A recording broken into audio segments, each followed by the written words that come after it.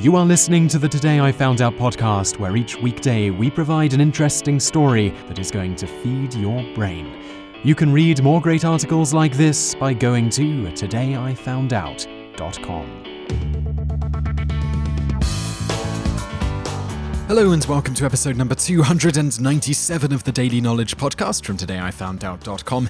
In the episode today, you're going to learn about who wrote the famous Christmas song Rocking Around the Christmas Tree, and in the bonus facts section, you're going to learn a bit more about that singer. So let's just get started with today's show. Brenda Mae Tarpley, aka Brenda Lee and Little Miss Dynamite, was born to an extremely poor family in December of 1944. Things took a turn for the worse when her father, a one-time semi-pro baseball player and carpenter, died in a construction accident in May of 1953 when she was 8 years old. Within 2 years of this happening, the 10-year-old girl started taking over her deceased father's role as the primary breadwinner of the family, with frequent performances on various TV and radio shows, as well as in record shops. Then her big break happens when she sang in front of future Country Music Hall of Famer Clyde "Red" Foley, who sold over 25 million records in his lifetime, a feat Brenda Lee would easily surpass. At the time, Foley was hosting a new show called Ozark Jubilee, a country music and performance show. Lee was a huge fan of Foley, so decided to go meet him as he was on tour promoting his TV show in her hometown. Without them ever hearing her sing, a local DJ, Peanut Faircloth, convinced Foley and his promoter to let little Brenda open the show with one song, Hank Williams' Jambalaya, which she added her own little twist to by speeding up the tempo and rapidly starting and stopping her voice during certain words of the song. You can see some links in today's podcast show notes for a video of her doing just this when performing the song. Foley said this of hearing the 10-year-old Lee in that performance.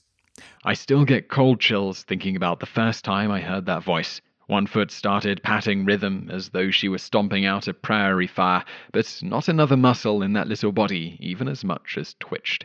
And when she did that trick of breaking her voice, it jarred me out of my trance enough to realize I'd forgotten to get off the stage. There I stood, after 26 years of supposedly learning how to conduct myself in front of an audience, with my mouth open 2 miles wide and a glassy stare in my eyes. The way I stood back and enjoyed watching her work, I felt guilty for not going out to the box office and buying a ticket." Even though she was just slated to do one song, the crowd called for an encore, and she performed 3 more before leaving the stage. Foley signed her that night to a 5-year contract, and she became a fixture on his show, which became her platform for vaulting her into superstardom. 3 years later, at the age of 13 in 1958, Lee recorded what today is the song she's probably best known for, though she had numerous hits throughout her career, Rocking Around the Christmas Tree. This song was written by Johnny Marks, who, despite being Jewish, wrote several hit Christmas songs beside that one: Rudolph the Red-Nosed Reindeer, Run Rudolph Run, A Holly Jolly Christmas, The Most Wonderful Day of the Year, etc. Rockin' Around the Christmas Tree mostly flopped upon its initial release, selling just 5,000 copies. The next year, they released the song a second time, and it again flopped, selling just over what it did on its initial release. It finally started to gain some traction the next year as Brenda Lee's fame began to skyrocket, managing to rise as high as number 14 on the Hot 100 pop singles list. Within 5 years of that, it went as high as number 3 on that same list. By the song's 50th anniversary in 2008, Brenda Lee's original version of it had sold over 25 million copies, including about 700,000 digital copies, making it the 4th most digitally downloaded song of any Christmas single to date. And now for today's bonus facts. Brenda Lee's stage name was created by producer of Peach Blossom, Sammy Barton, in 1955, the same year of her big break. Barton thought Tarpley would be difficult for people to remember, so suggested she take the Tarp part off and just go with Brenda Lee.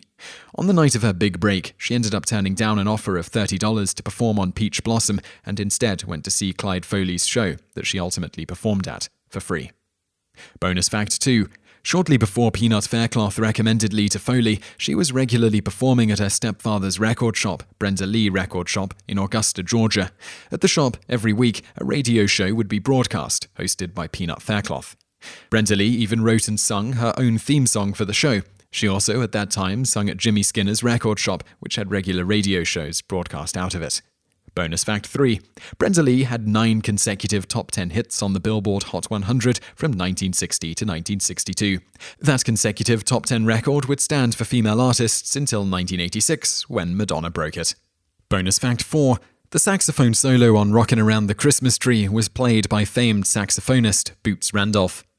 Bonus fact 5. At the age of 5, Brenda won a talent contest put on by various elementary schools in her area. What song she sung in that contest is contested, but it is either Slowpoke or Take Me Out to the Ball Game. In that same event, she was runner-up in the beauty contest. It was from this contest that her career really started. After the competition, she was offered a gig singing on a local radio show in Atlanta, Georgia.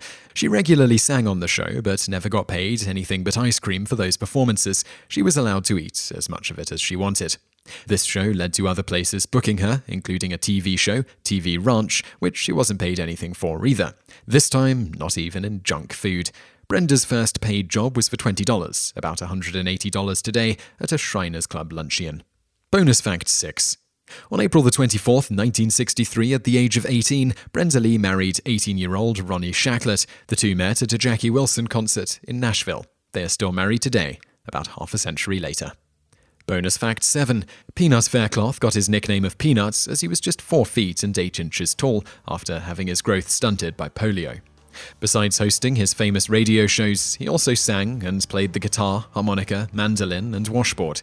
He was also proud of his skills with a toilet plunger instrument of his own design called a flushaphone, which he sometimes used in performances. You just listened to an episode of the Today I Found Out Daily podcast. Tune in every weekday for another great episode, or find more articles at todayifoundout.com.